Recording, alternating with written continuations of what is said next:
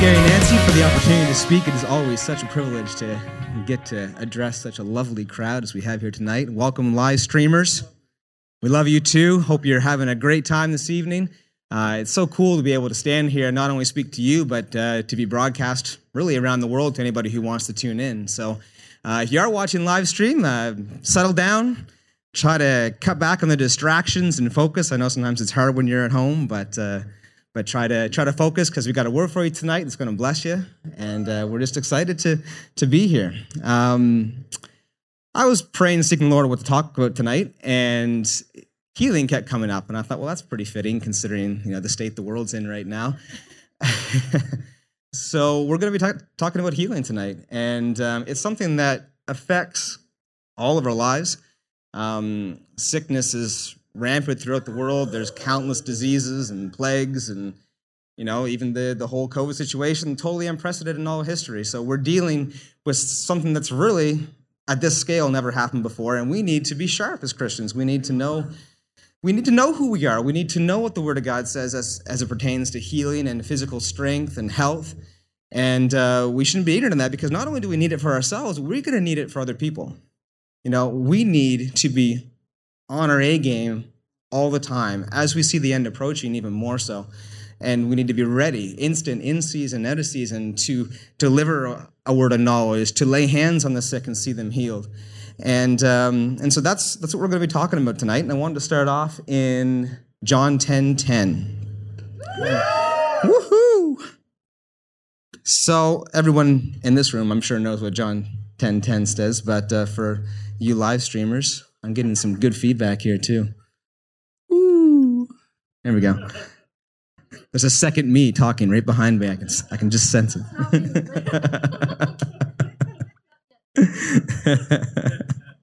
So John 10:10 says, "The thief comes not but for to steal and to kill and to destroy." So again, nobody in this room, but in other circles, sometimes people think that God puts sickness on them, and that's just not the case. That's not the loving Father that we serve. If you're watching live stream and you think that, it's false. You can put that behind you. If you got your Bibles, I hope you turn to John 10:10. You see that it's not God that's here to steal, kill, and to destroy. So what you see going on in the world, this is not God's judgment. This is not coming from heaven.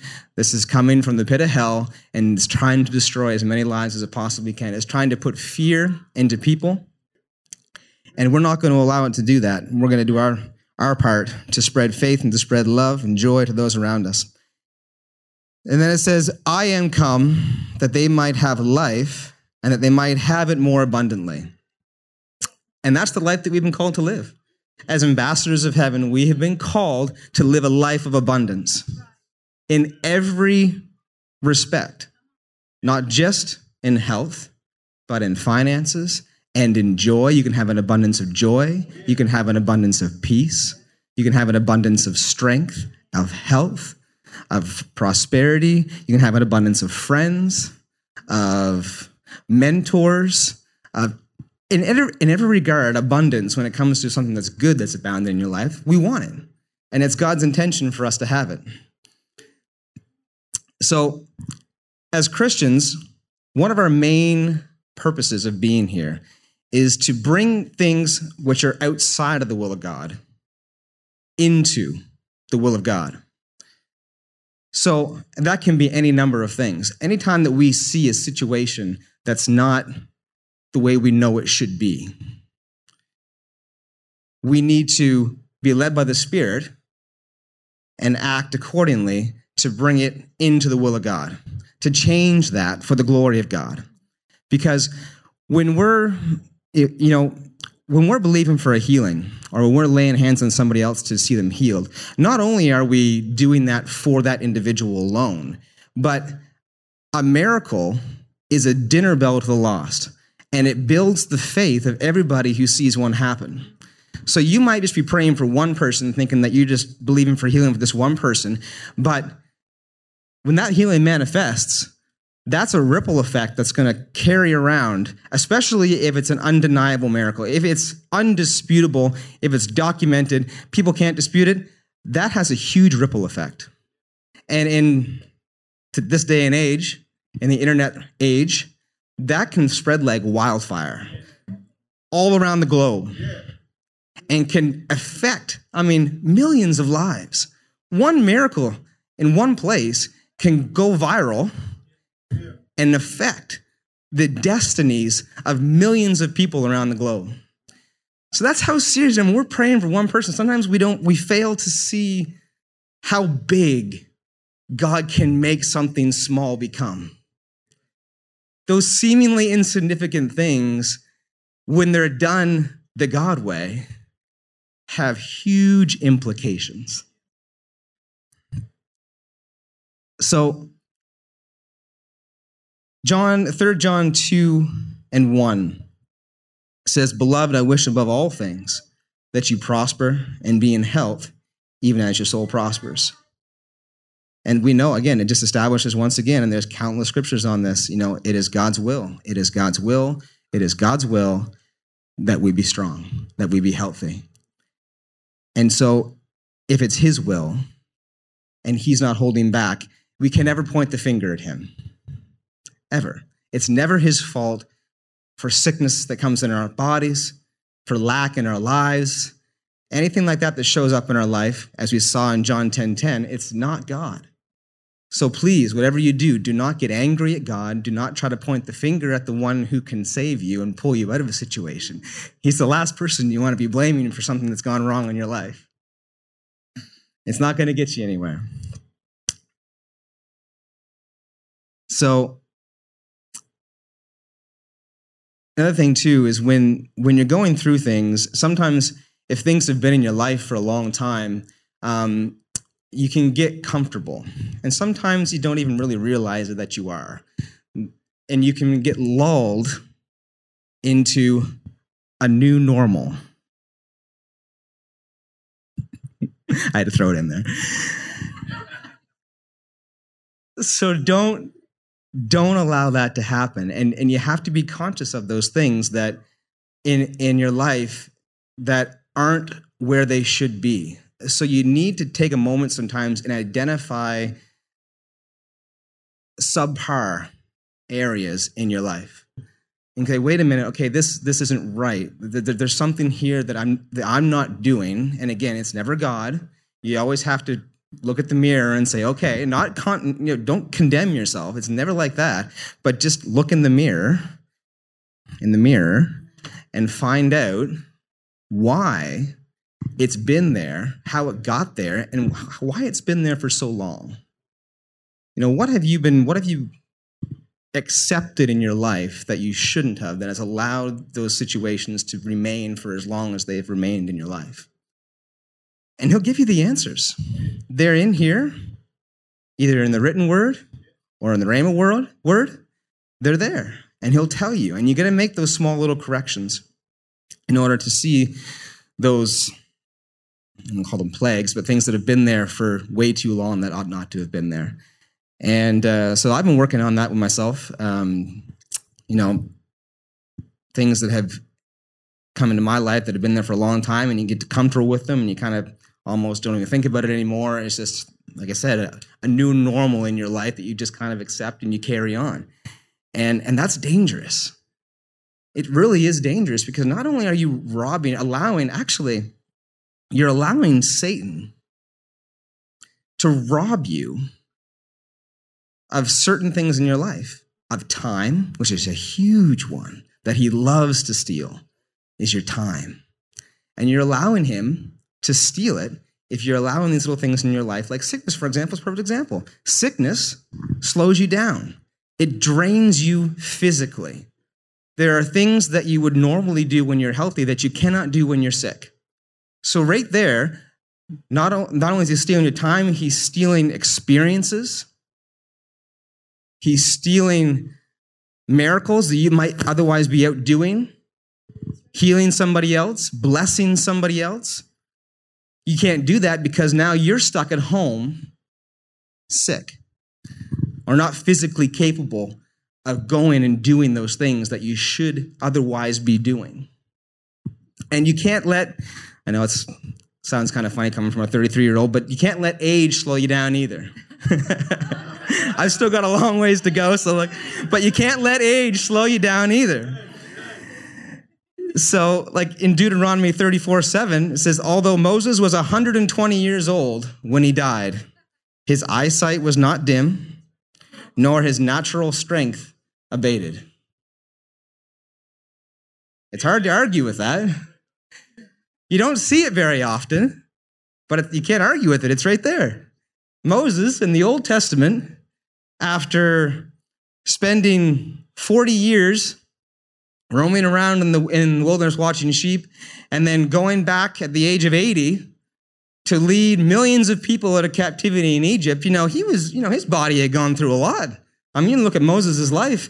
I mean, yeah, he grew up in the palace. So he had a pretty cushy, at the onset, but after a while, man, he put his body through some stuff. He did a lot of walking, a lot of physical stuff in his life, and here he is at 120.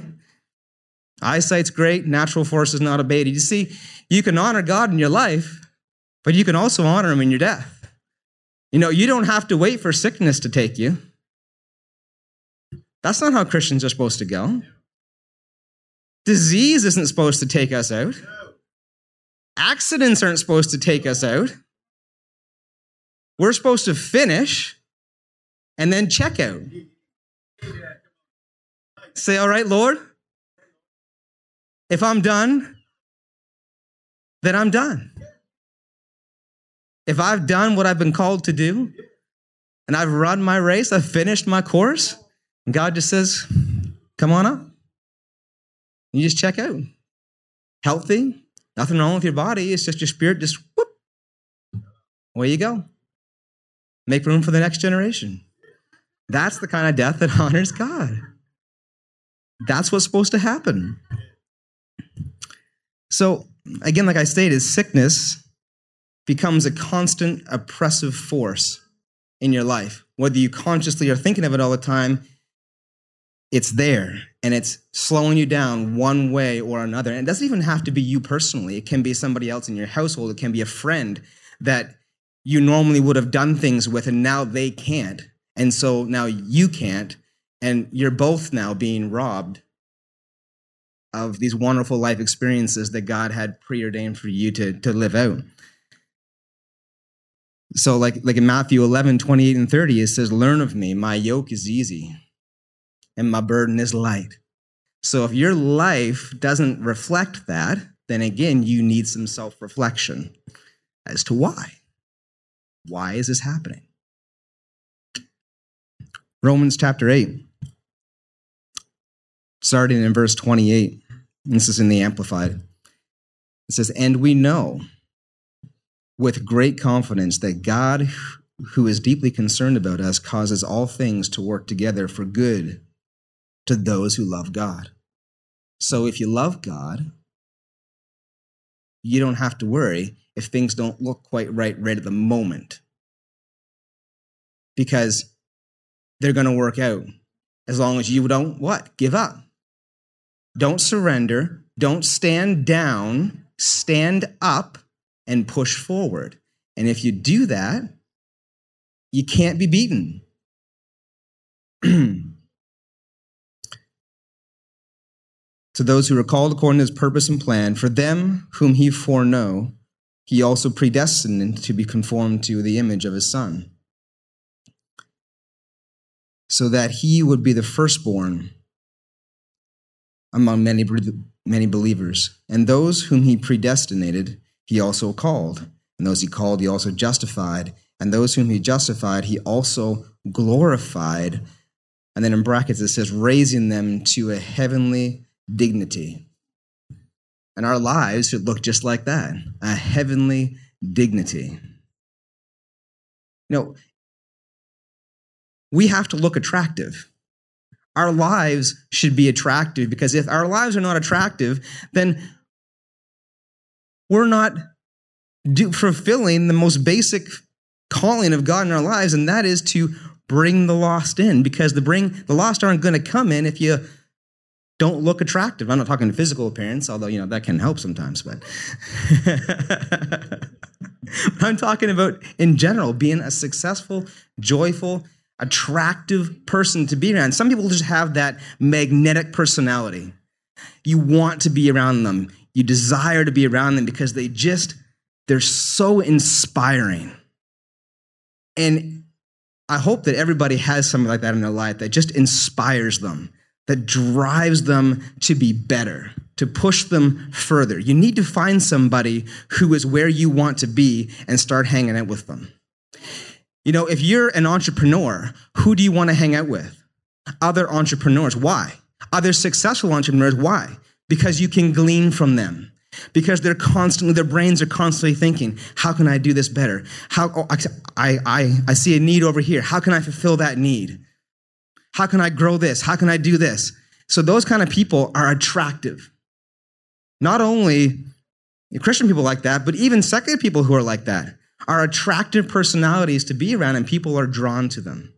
So you'll see this kind of personality a lot in, obviously, entrepreneurs, CEOs, people who lead companies. A lot of them are very driven, hardworking individuals that people will pay sometimes huge amounts of money just to sit in a room with them and hear them speak, let alone getting a chance to actually get to know them one-on-one and be actually mentored under them. And so that's what we need to be like to the world. When an unsaved person sees us, they have to see the spark in our eye and say, wait a minute, there's something there. There's something there that is valuable. If they can see value in you, they'll be drawn to you and they will be open to hearing what you have to say. And you'll be able to say exactly what God tells you to say. And you'll be able to bring somebody new into the kingdom of God and save somebody from an eternal damnation in hell. I know it's a dirty word, some people don't say this time, don't like to say that very often, but there's only two ways you're going to go, up or down when you leave here. And there's only one way to heaven, and that's Jesus Christ. The world will try to tell you there's 1,000 ways to heaven, and there's not. There's one way. Thank you, Lord, that we know what that way is. Praise you, Lord. And then in 37, Romans 8:37. Sorry, I skipped a little bit here. Go back to Romans 8:31. So what then shall we say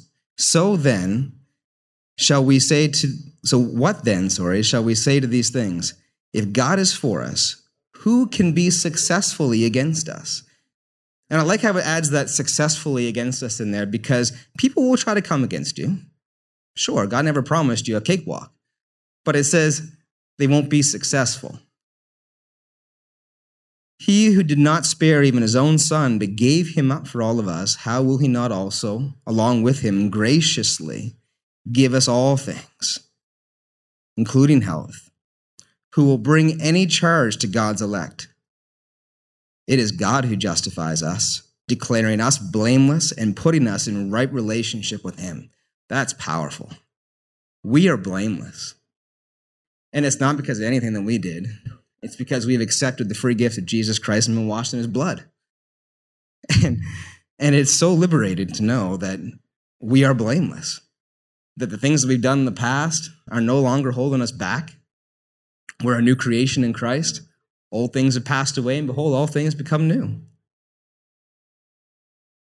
And in 34, it says, who is the one who condemns us? Christ Jesus is the one who died to pay our penalty. And what more than that, who was raised from the dead and who is now seated at the right hand of God, interceding with the Father for us. I know you've all heard it before, but it's powerful every time you hear it, to know that Jesus himself, the Son of God, the King of Kings, the righteous one, is interceding for each and every one of you right now. Right now. You talk about intercessory prayer. Who better to have interceding for you than Jesus himself in heaven right now with the Father, bringing you before the Father? So powerful, so powerful. When you realize that you're not scared of anything. What? I mean, it doesn't matter what comes your way. You got Jesus interceding for you on your behalf. It's going to be okay. It's going to be okay. Verse 37, yet in all these things, we are more than conquerors and gain an overwhelming victory through him who loved us so much. that he died for us. And again, there's no greater love than to give up your life for somebody else. There's nothing more that he could have done to show you that he loves you than to do what he did. And because he did what he did, we have the overwhelming victory. There's no power on earth that can stand against us. You can't even point the finger at Satan anymore because he's totally defeated. He's totally defeated. You can't point at him and blame him for all the stuff going on in your life because you have the authority over him. And things temporarily can come, but you have the authority to make them not permanent. Like we said, you walk through the valley, don't set up your camp there, right? So in Mark 16, verse 17, it says, "And these signs will follow those who believe. In my name, they will cast out demons." So we don't have to be afraid of them. "They will speak with new tongues. They will take up serpents. And if they drink anything deadly, it will not harm them. They will lay hands on the sick, and they might recover. Possibly, maybe. No. They will. They will. There's really not a stronger word in the English language to use in that situation than will. It just will. It doesn't leave anything else. There's no other space for error in there. Will is will. It will happen. So,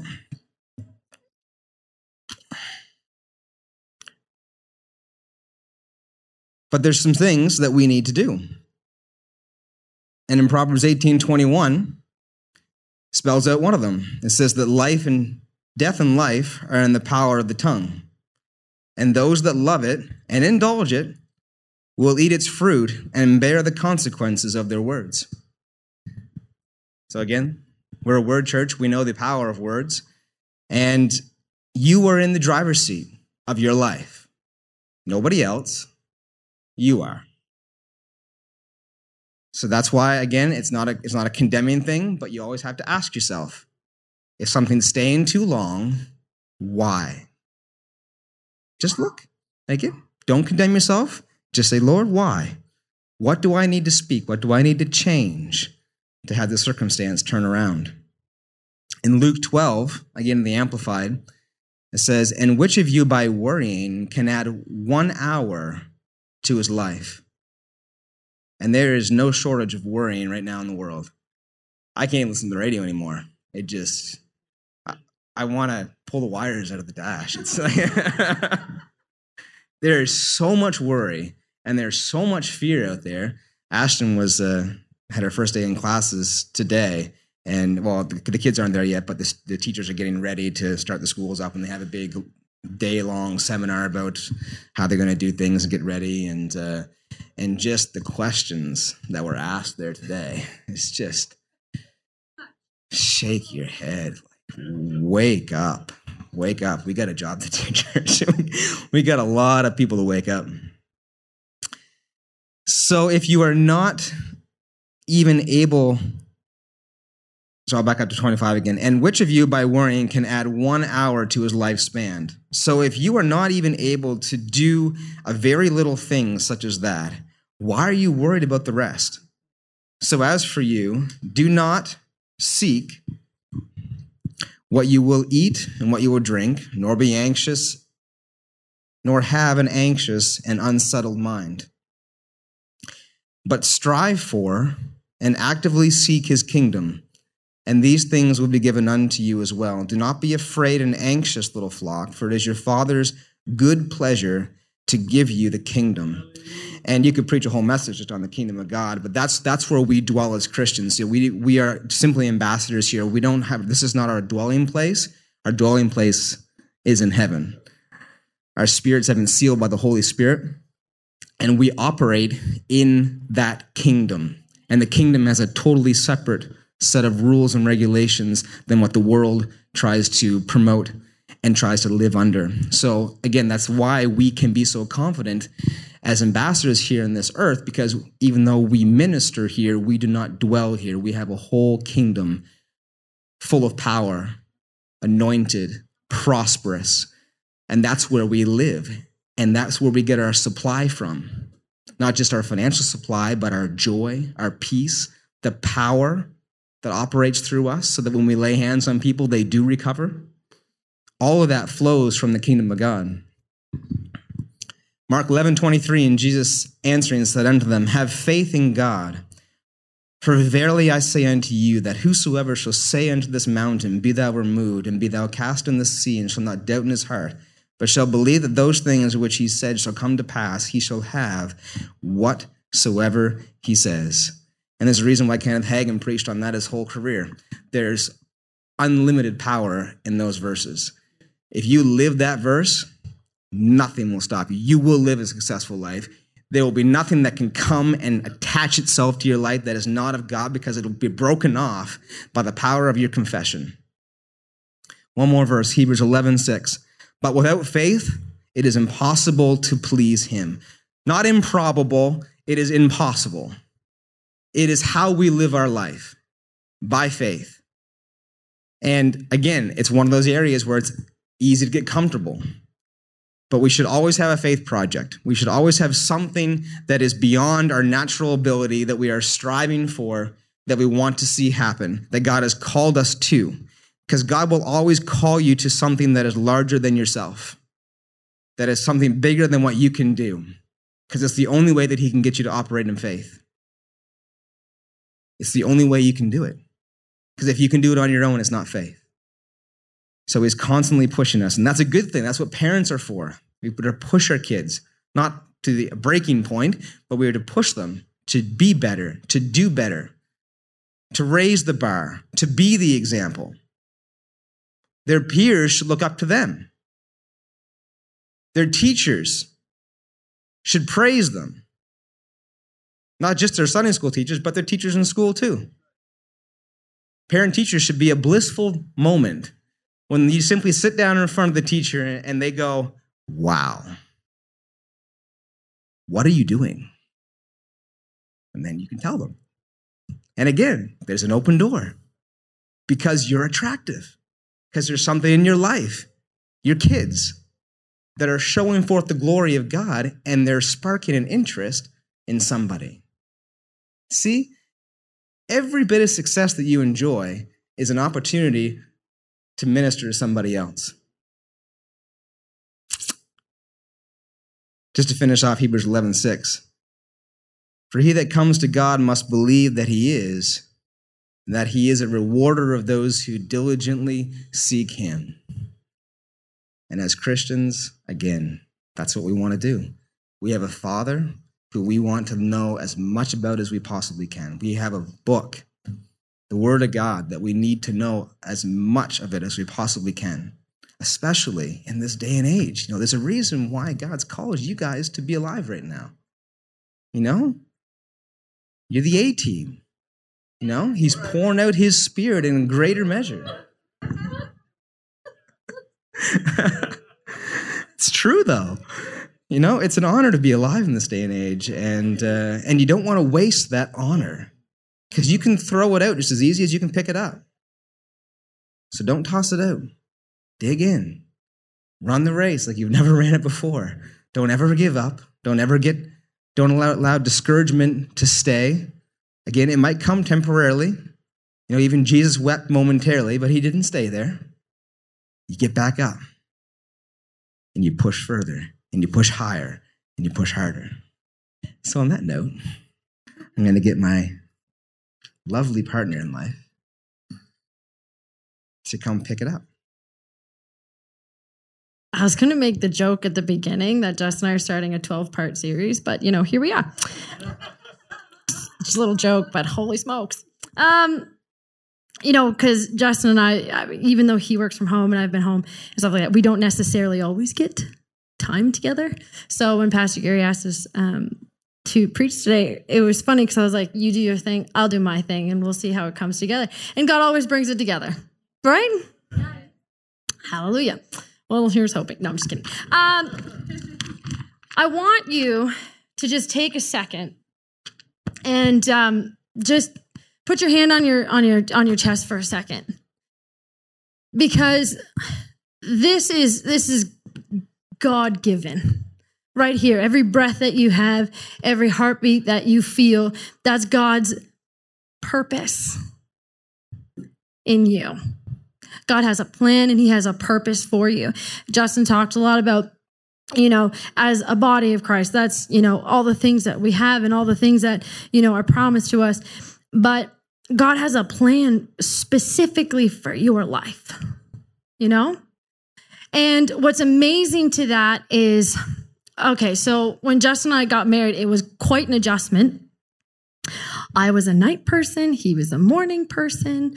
That changed rather quickly. I liked to sleep with a fan on. He liked perfect silence. There was an adjustment period, okay? And, but even though we were individual in our desires, we came together and we found common ground, okay?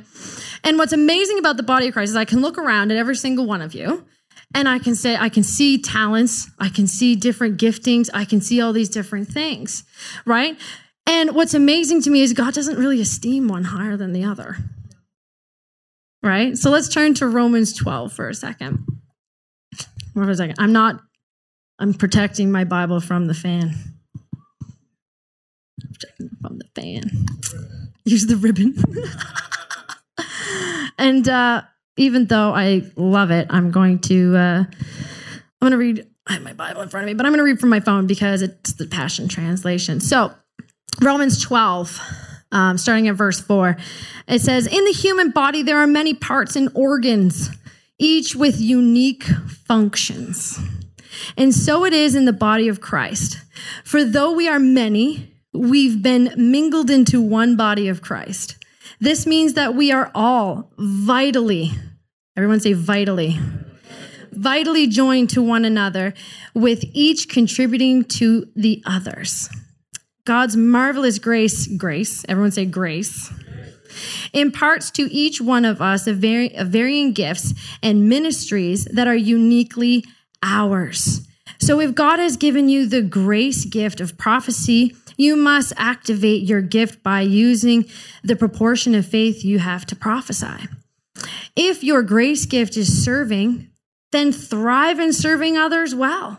If you have the grace gift of teaching, then be actively teaching and training others. If you have the grace gift of encouragement, then use it often and encourage others. If you have the grace gift of giving to meet the needs of others, then may you prosper in your generosity without any fanfare. If you have the gift of leadership, be passionate about your leadership. And if you have the gift of showing compassion, then flourish in your cheerful display of compassion. So here we see many different giftings, many different callings. And what's awesome is that we all work them out. We all walk those plans, those purposes and those giftings that God has given us. We all walk them out harmoniously with one another. Not stepping, now hear me out, not stepping into the places where we're not supposed to be. I am that kind of person, and I've come to know I like to have my hands on it. My fingers on it. I like to just, and I've learned to take my hands off because God told me it's not yours anyway. It's mine. You're just working it out. It's not mine. So I'm like, okay, God, you'll work it out. You'll work it out. And that's a promise. We know that all things are working together for those who are in Christ Jesus. Come on. That's our promise, right? So, but also I want to highlight that grace, okay? We're all practicing our giftings. We're all practicing our ministries. We're all in practice, right? This is where we come. This is a safe place for us all to come and practice and hone our giftings. And things like, when I started leading worship 20 years ago, I didn't lead worship like I do today. Because I was only 12 or something like that. So, but still. Jesus. Anyway, I didn't, but I've grown into that. And guess what? God has given us, one thing that I loved about Jen Tringale when she came, I think I said that right, was that she said, we all don't, even our prayer language is different. I was just like, oh yeah, we all speak in tongues, but it's all a little different. And when we say, when we're like, okay, passionate, we're like, all right, pray in tongues. I've learned that I don't pray in tongues. I sing in tongues. That's my gifting. This is what I do. This is how I pray in tongues. Is it wrong that I don't pray the same way as Pastor Nancy? No, because this is how I pray and that's how she prays. I'm exuberant in my praise and worship and other people aren't. Listen. Yeah, I get a little crazy up here. It's okay. I'm just with Jesus. Come and join me, okay? Come and join me, right? And that's okay because I've learned this. I have the personality, and and Pastor Gary has said this too. Worship people are an emotional people. And at first I was like, no, we are not. And I was just like, okay, wait, maybe we are. But I was meditating about this kind of thing. And then I thought about David. Obviously, David comes up. He's the biggest worshiper in the Bible. So I think about some of the Psalms. I wept. I lament. I tore my clothes. And then he got naked and danced before the Lord when the Ark of the Covenant came in, And I don't do that. That's not me. But he did it. He was an emotional guy. Okay? One of the reasons is, and I told Joey this, is one of the reasons why we're such an emotional people is because that's how we can bring you into that place. That's what we have to do. We wear our emotions on our sleeves. Yes, we can control them. Yes, we can rein it in, which my husband sometimes told me to rein it in. But that's what makes us great. That's what makes us great because we can feel those things. We can connect to songs, the poetry in a song and stuff like that. You talk to any musician, they'll be like, ooh, this song touches me. There's something that grabs your heart. And it's just like, oh, there we go.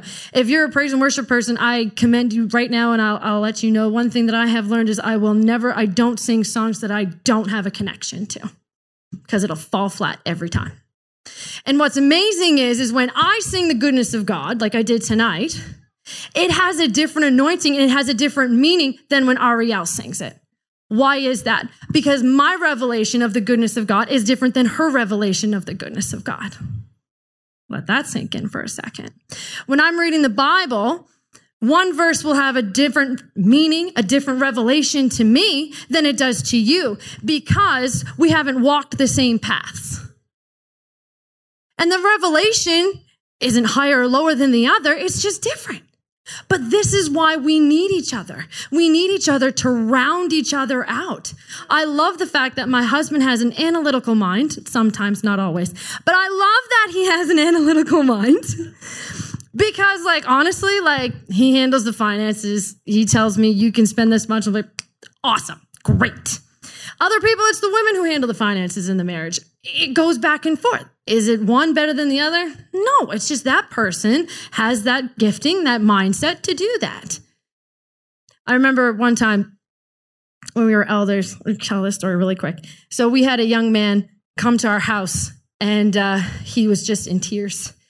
And this is where my gifting came out. I was compassionate. I felt for this kid.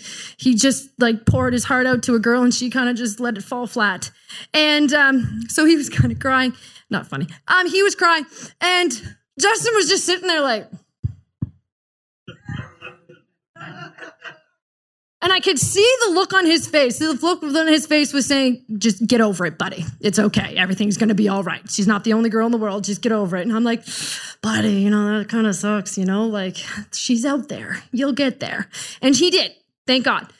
But still, that was not his gifting. That was not his mindset. So, but I mean, I still look at it back and I'm just like, oh my goodness, Justin. I think he did. I think you told him to get over it. I think you did. Yeah. And I looked, whoop, I was like, don't you say that. So anyway, different giftings, different mindsets. And we'll go to, so funny. Lurk's laughing. He thinks it's hilarious. Okay, so we'll go to Ephesians 2:19. And this is again in the Passion, because I'm a passionate person. It's okay, guys. It's all right. It makes us great. But it's true. I mean, think about it. God has made you the way you are. He doesn't need another Pastor Paul. He needs a John. He doesn't need another Shelley. He needs a Jim or a Linda. Why? Because, like Justin said, you run in different circles, you attract different people, and that's how we're created. Isn't it amazing that God made you uniquely you? Uniquely you. You have a unique purpose. When Justin was talking about purpose, all I could think of is find your purpose and live it out to the best of your ability. And guess what? Sometimes your purpose isn't always actually your job. Okay? Let's just clear that up. If you're blessed enough that it is, awesome. But if it's not, then you're there. If you're spirit led, you're in the right place at the right time, at the right job, ministering to the right people. Okay? Do we believe that? All right. You at Ephesians 2? All right. So you are not foreigners or guests, but rather you are children of the city of the holy ones, with all the rights as family members of the household of God. Hallelujah. You are rising like the perfectly fitted stones of the temple. Ooh, let that sink in for a second. And your lives are being built up together upon the ideal foundation laid by the apostles and prophets. And best of all, you are connected to the head cornerstone of the building, the anointed one, Jesus Christ himself. Now this is an important part. The entire building is under construction and is continually growing under his supervision until it rises up completed as the holy temple of the Lord himself. This means that God is transforming each one of you into the Holy of Holies, his dwelling place, through the power of the Holy Spirit living in you.